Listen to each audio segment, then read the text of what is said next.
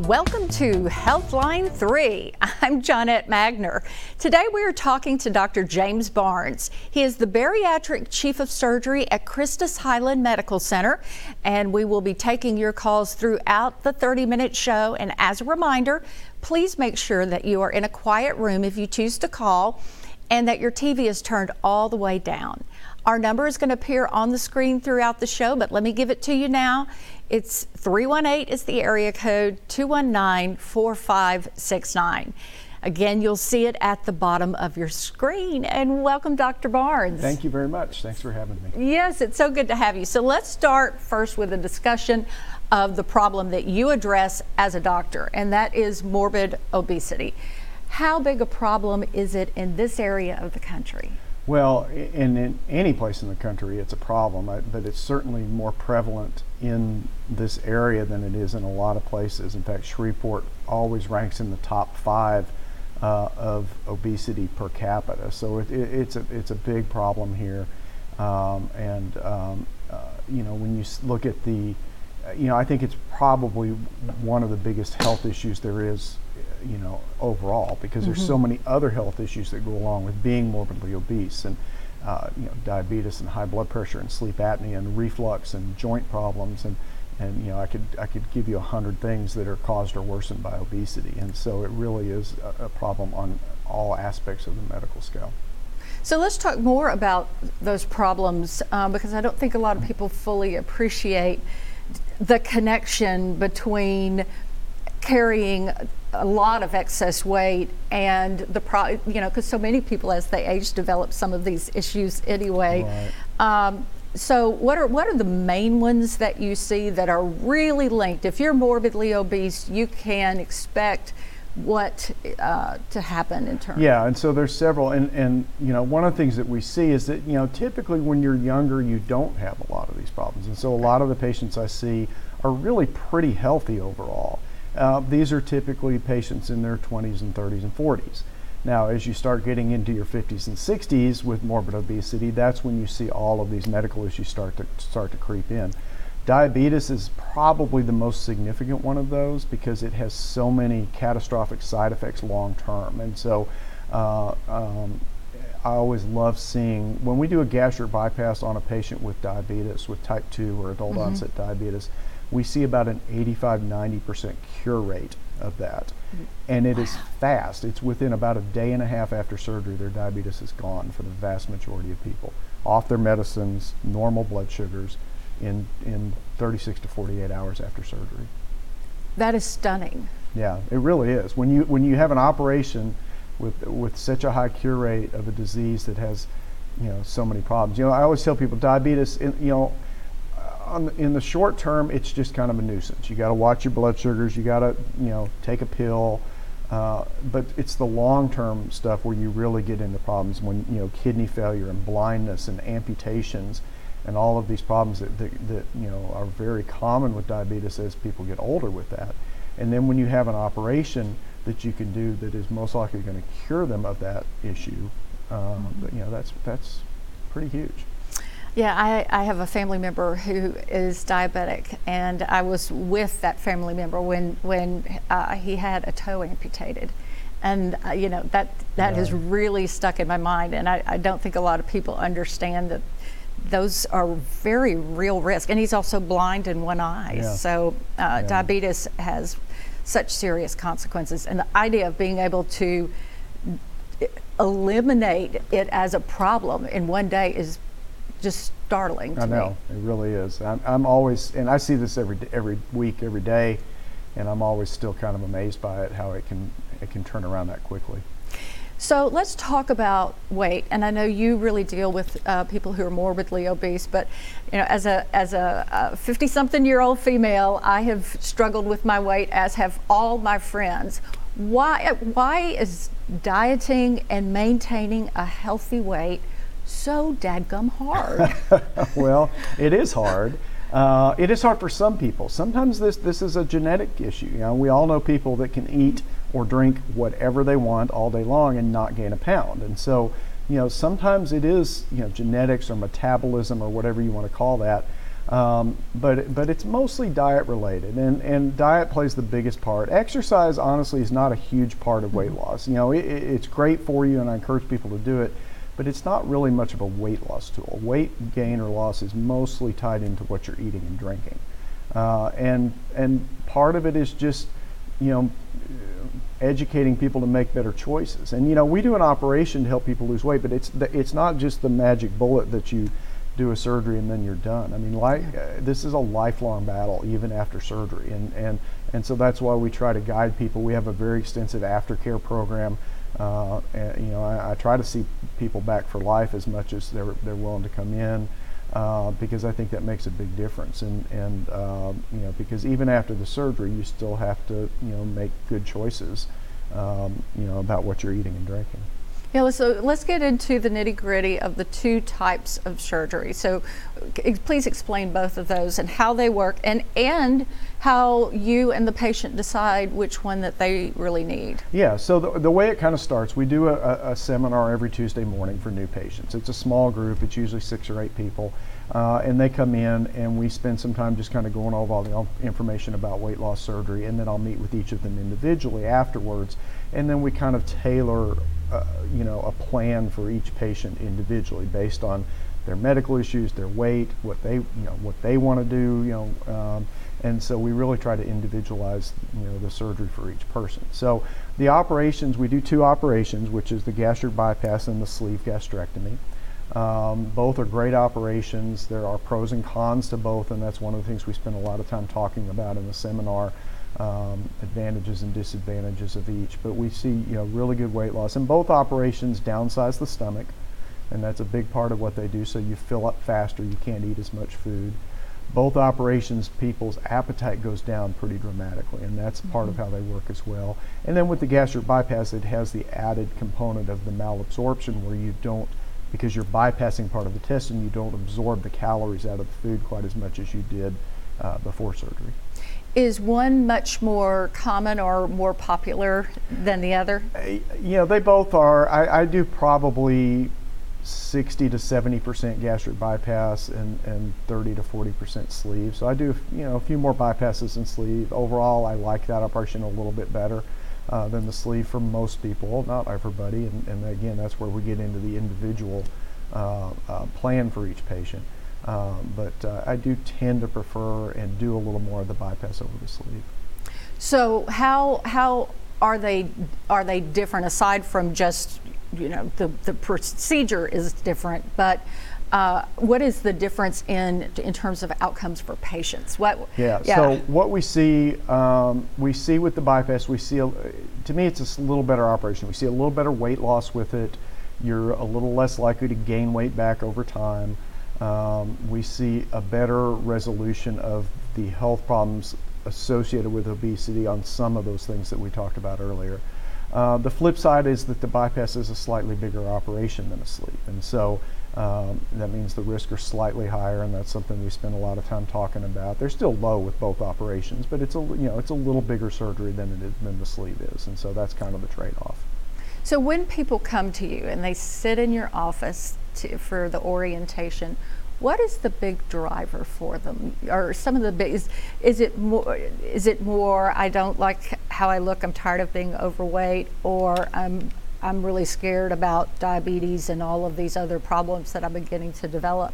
What are you seeing as the big motivators? It's different for every person.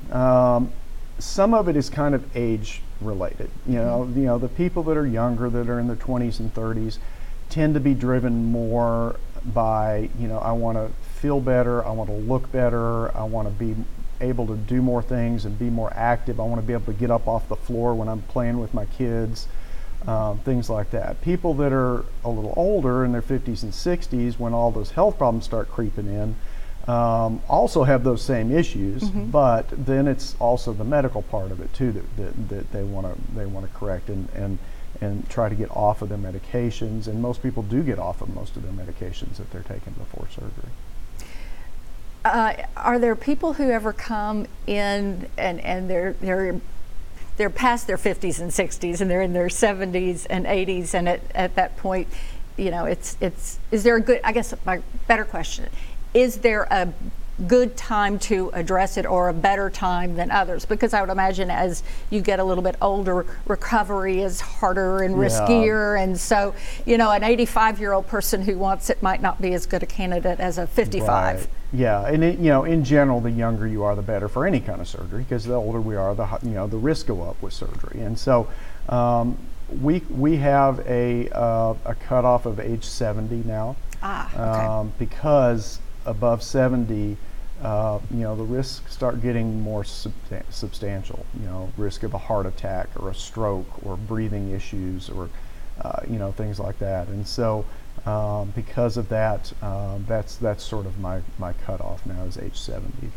Any pre-existing conditions that make somebody not a good candidate? There are a few. They're not real common. Every once in a blue moon, we'll have somebody that, and again, that's part of, you know, part of my job is to determine not only what operation we're going to do, but if we're going to do an operation at all. And so there is an occasional patient that will come in, and it's always about weighing risk and benefits. And you know, every once in a while, I'll have somebody come in, and I just feel like it's just too high of a risk for them.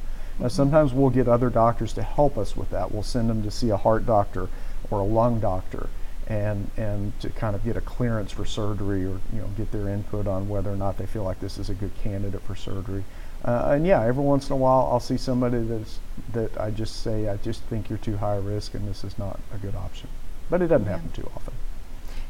Okay, and it appears we have a caller right now. Tara, welcome to the show, and please ask your question. Hi, Dr. Barnes. Can you tell me or help me understand why this obesity is so prevalent now as opposed to in the 60s or 50s when I was growing up? And I just saw this, you know, just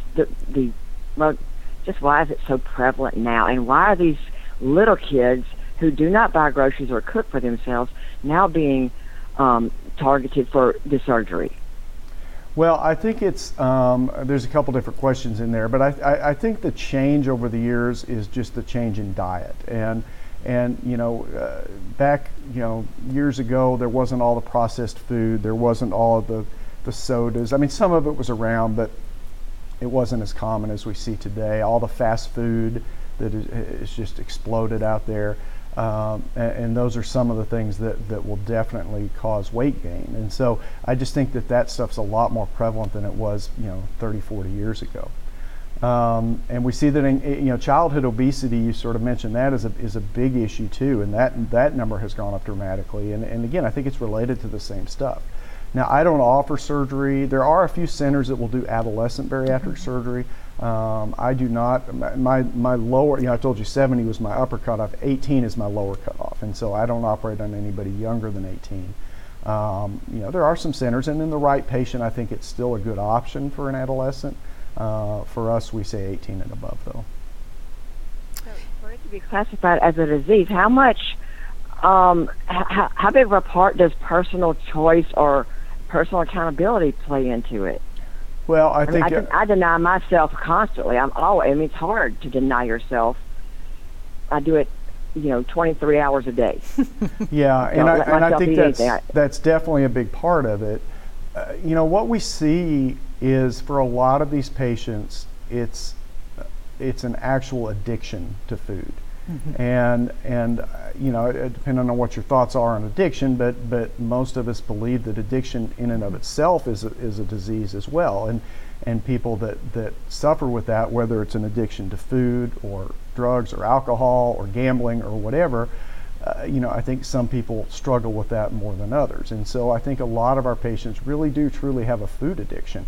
And while you can say, oh, you just need to have, you know, willpower and accountability and all that kind of stuff, I think for some people that's easier than it is for others. And people with morbid obesity, you know, it's more than just a willpower issue. I think it's the addiction makes that where that's not always a great option, or they're able to do that. So the addictive food is all this fast food and all this processed food that I did not have growing up in 1960, and that kind of food is just more addictive to them.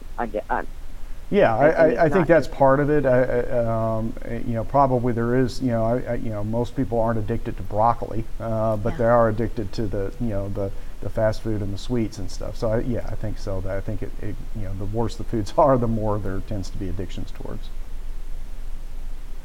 Okay, so you brought up a topic, food addiction, that I think is so fascinating. You know, we have the high fructose corn syrup, you know, the preservatives and things that are in food now, which make those foods even different from what they were 10, 20, 30 years ago.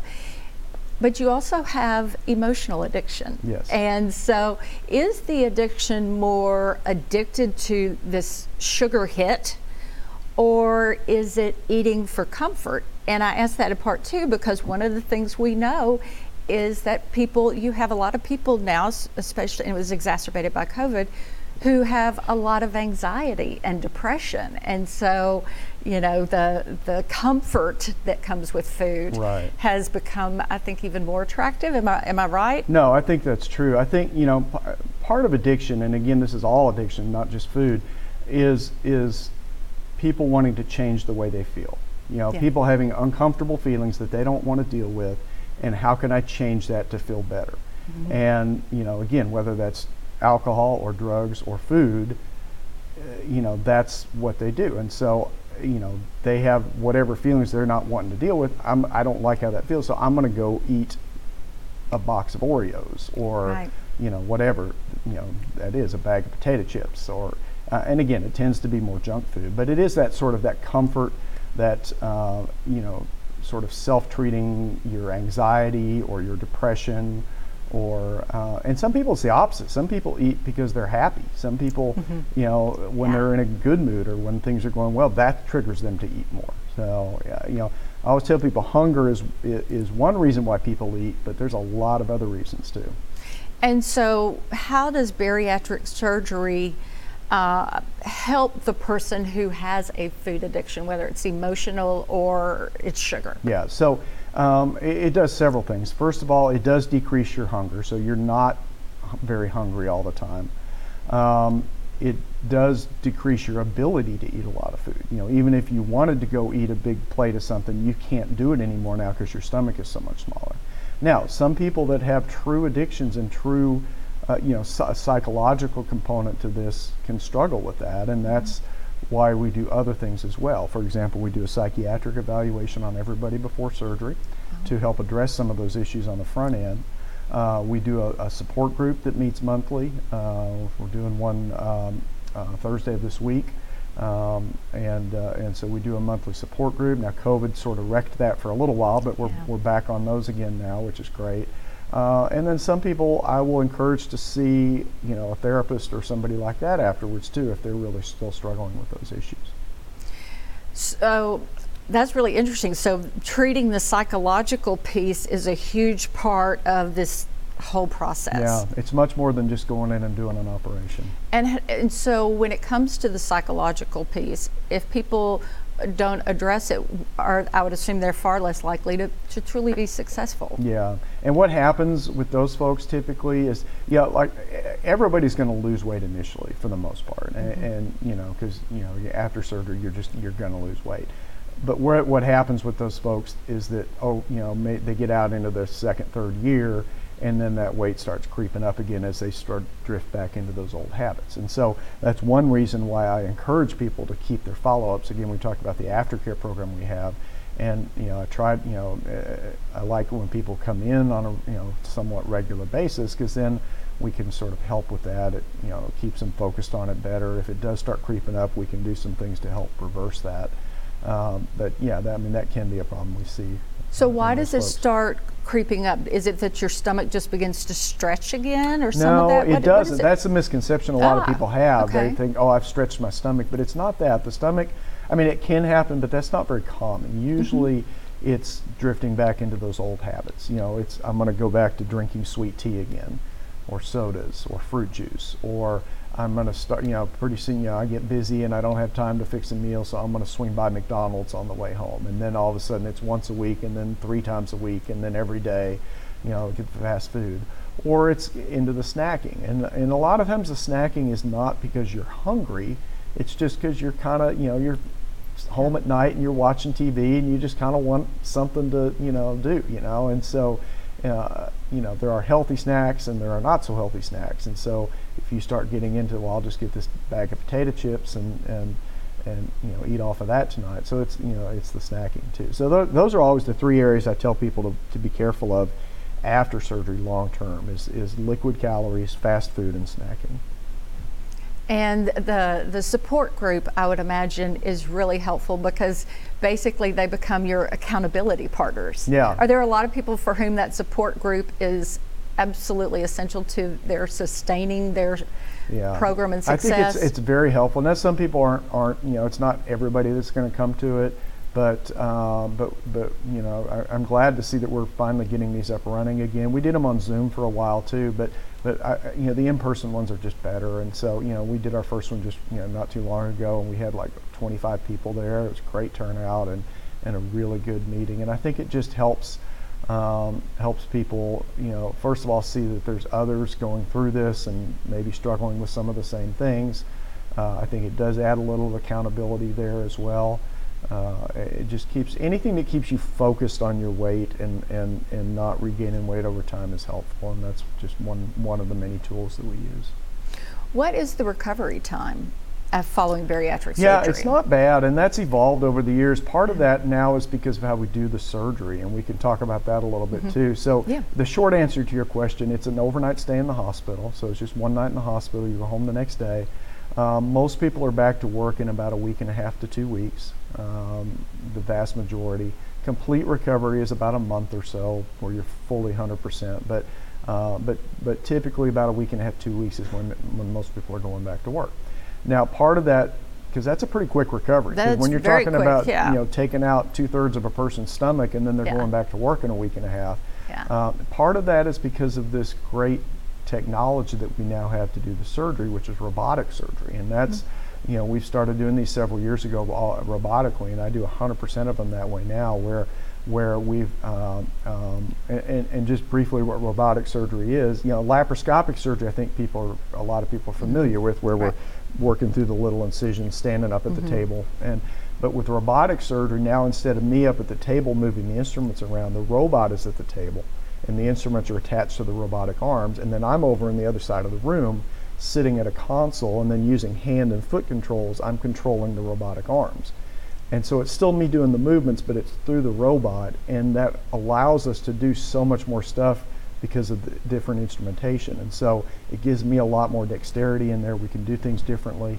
And what that translates over to the patient is less pain afterwards. We've cut the hospital stay in half from 2 nights to 1 night. The recovery has gotten quicker than it was just straight laparoscopically. So we see some really big advantages to that. And so most people, it's not a bad recovery. So robotics is fascinating to me. How did you go from doing it yourself there and with the patient right in front of you to learning the robotic surgery? Is that a difficult transition for a doctor? It's a very difficult transition. It's a very steep learning curve to learn that, for sure. And so, and when I first started doing these, that was almost 27 years ago now, we did them through a big open incision. So everybody got a big up and down scar in the belly. Right. Back then. And then in the late 90s we started doing laparoscopically, and that had its own learning curve with that as well. Robotically it's a totally different technology, and so I spent a year working and learning this before I did the first one on a patient. And so that's a lot of training, a lot of simulator stuff, going to observe other robotic surgeons, going to courses where we would operate on pigs and cadavers and things like that. And so it was a year-long process before I did my first robotic case. So. And this makes me fully appreciate the skill level and the training that you had to go through to be an effective and safe doctor to go see. Are there people out there practicing in your field who are maybe not as safe and well trained, and how can somebody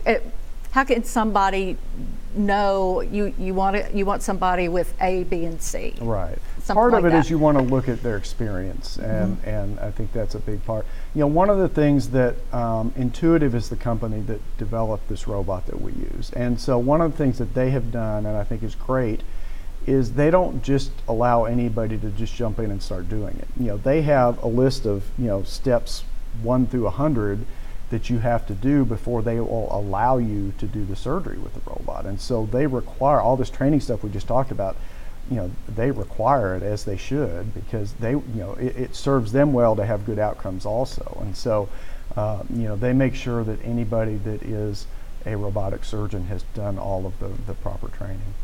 So, you know, medical tourism, a lot of people have always come to the United States when they want the best and the most skilled. But we also sometimes see people going out of the country because it's a lot less expensive to do it in certain places. Do you see people ever do that, and do they come back and end up seeing you because it didn't go as well as they had hoped? Yeah, we do see a lot of people that go to Mexico for bariatric surgery, and that's common. Well, I say common, it does happen. You know, sometimes they go down there and do fine, but I've taken care of a number of patients that have had, you know, real bad complications going down there and coming back too. And so we see, you know, sometimes some real crazy stuff when people come back and have had their surgery down there. So, you know, not a huge fan of that. You know, the nice thing now is that, and some people don't realize it, but most of the time this is covered by insurance. And so most of the time people don't have to do an extreme measure like that. Now, it's not all insurances, but it's the vast majority of them. And I would say 95% of the cases I do are through insurance. And, you know, a lot of people think, oh, well, you have to pay cash to get weight loss surgery, but it's really not. I mean, we take all insurances, and most do cover. We take Medicare, and they usually, not usually, they do cover. We don't accept Medicaid as a primary, but we do take Medicare and all commercial insurances. And so most of the people that are doing this, it's through their insurance, which is great. Yeah, so that is incredible. Because so often you think of this as an elective surgery, Right. but because it's covered by insurance, it's really, it can't be, obviously they don't view it that way. Right, and that's, I think, and this is something that's changed over the years, but you know, they have, you know, come to realize that like you said, it's not just a cosmetic, it's not a tummy tuck. You know, it's surgery that changes people's health. And so, you know, and they look at it from a cost perspective, and unfortunately that's mostly what drives the insurance companies. And so, but they see that once you get out from surgery a little bit, now there's the upfront cost of the surgery, but then when people start getting off of all their medications and you know, their health improves so much, after 2 or 3 years, you know, it's saving them money on these patients that have had their surgery. So this is a fascinating specialty. Tell me what made you go into it. How did it capture your imagination and drive you? Yeah, it's I have a real passion for it, and I really love it. What I like about bariatric surgery is that it combines the technical aspect. I mean, I love going in there and doing hard surgery, and you know, I love operating, and that's you know, that's great, and the challenge of that. But it also, you know, for a general surgeon, say you're going to fix a hernia, you go in, do the surgery, see them back once, and then they're gone. But with these patients, we really develop a relationship with, and so it's almost like being a family practice doctor in a lot of ways. And that, you know, you see these patients usually for multiple visits before surgery, and then you're seeing them very frequently afterwards, especially in the first couple of years. And so you get to see the changes that people go through, and that's you know, I just never get tired of that, and I get to see that every week. People come in and tell me all the stuff that they can do now that they couldn't do before surgery, and that's just, it's really satisfying to see that and be a part of that. So tell me 1 or 2 things that they say. A lot of it's about being able to do more stuff. You know, they feel better, they can be more active, they can, you know, walk up stairs, they don't get short of breath, they can get up off the floor. You know, a lot of times they flew in an airplane for the first time in forever, or they rode a roller coaster with their kids that they didn't think they would ever be able to do. So some of it's that kind of stuff, some of it's the medical stuff too. You know, people will be off, you know, they'll be taking, you know, 10, 15, 20 pills a day, and then a little while after surgery all they take is a multivitamin every day. Okay. And, well, quickly, where are you located? Yeah, so we're at the Highland Clinic, and the way to start the process is just call and we'll get it going. It's 798-4433, and that's the way to get it started. All right, and thank you so much for joining us for Healthline 3. Hope you have a good day.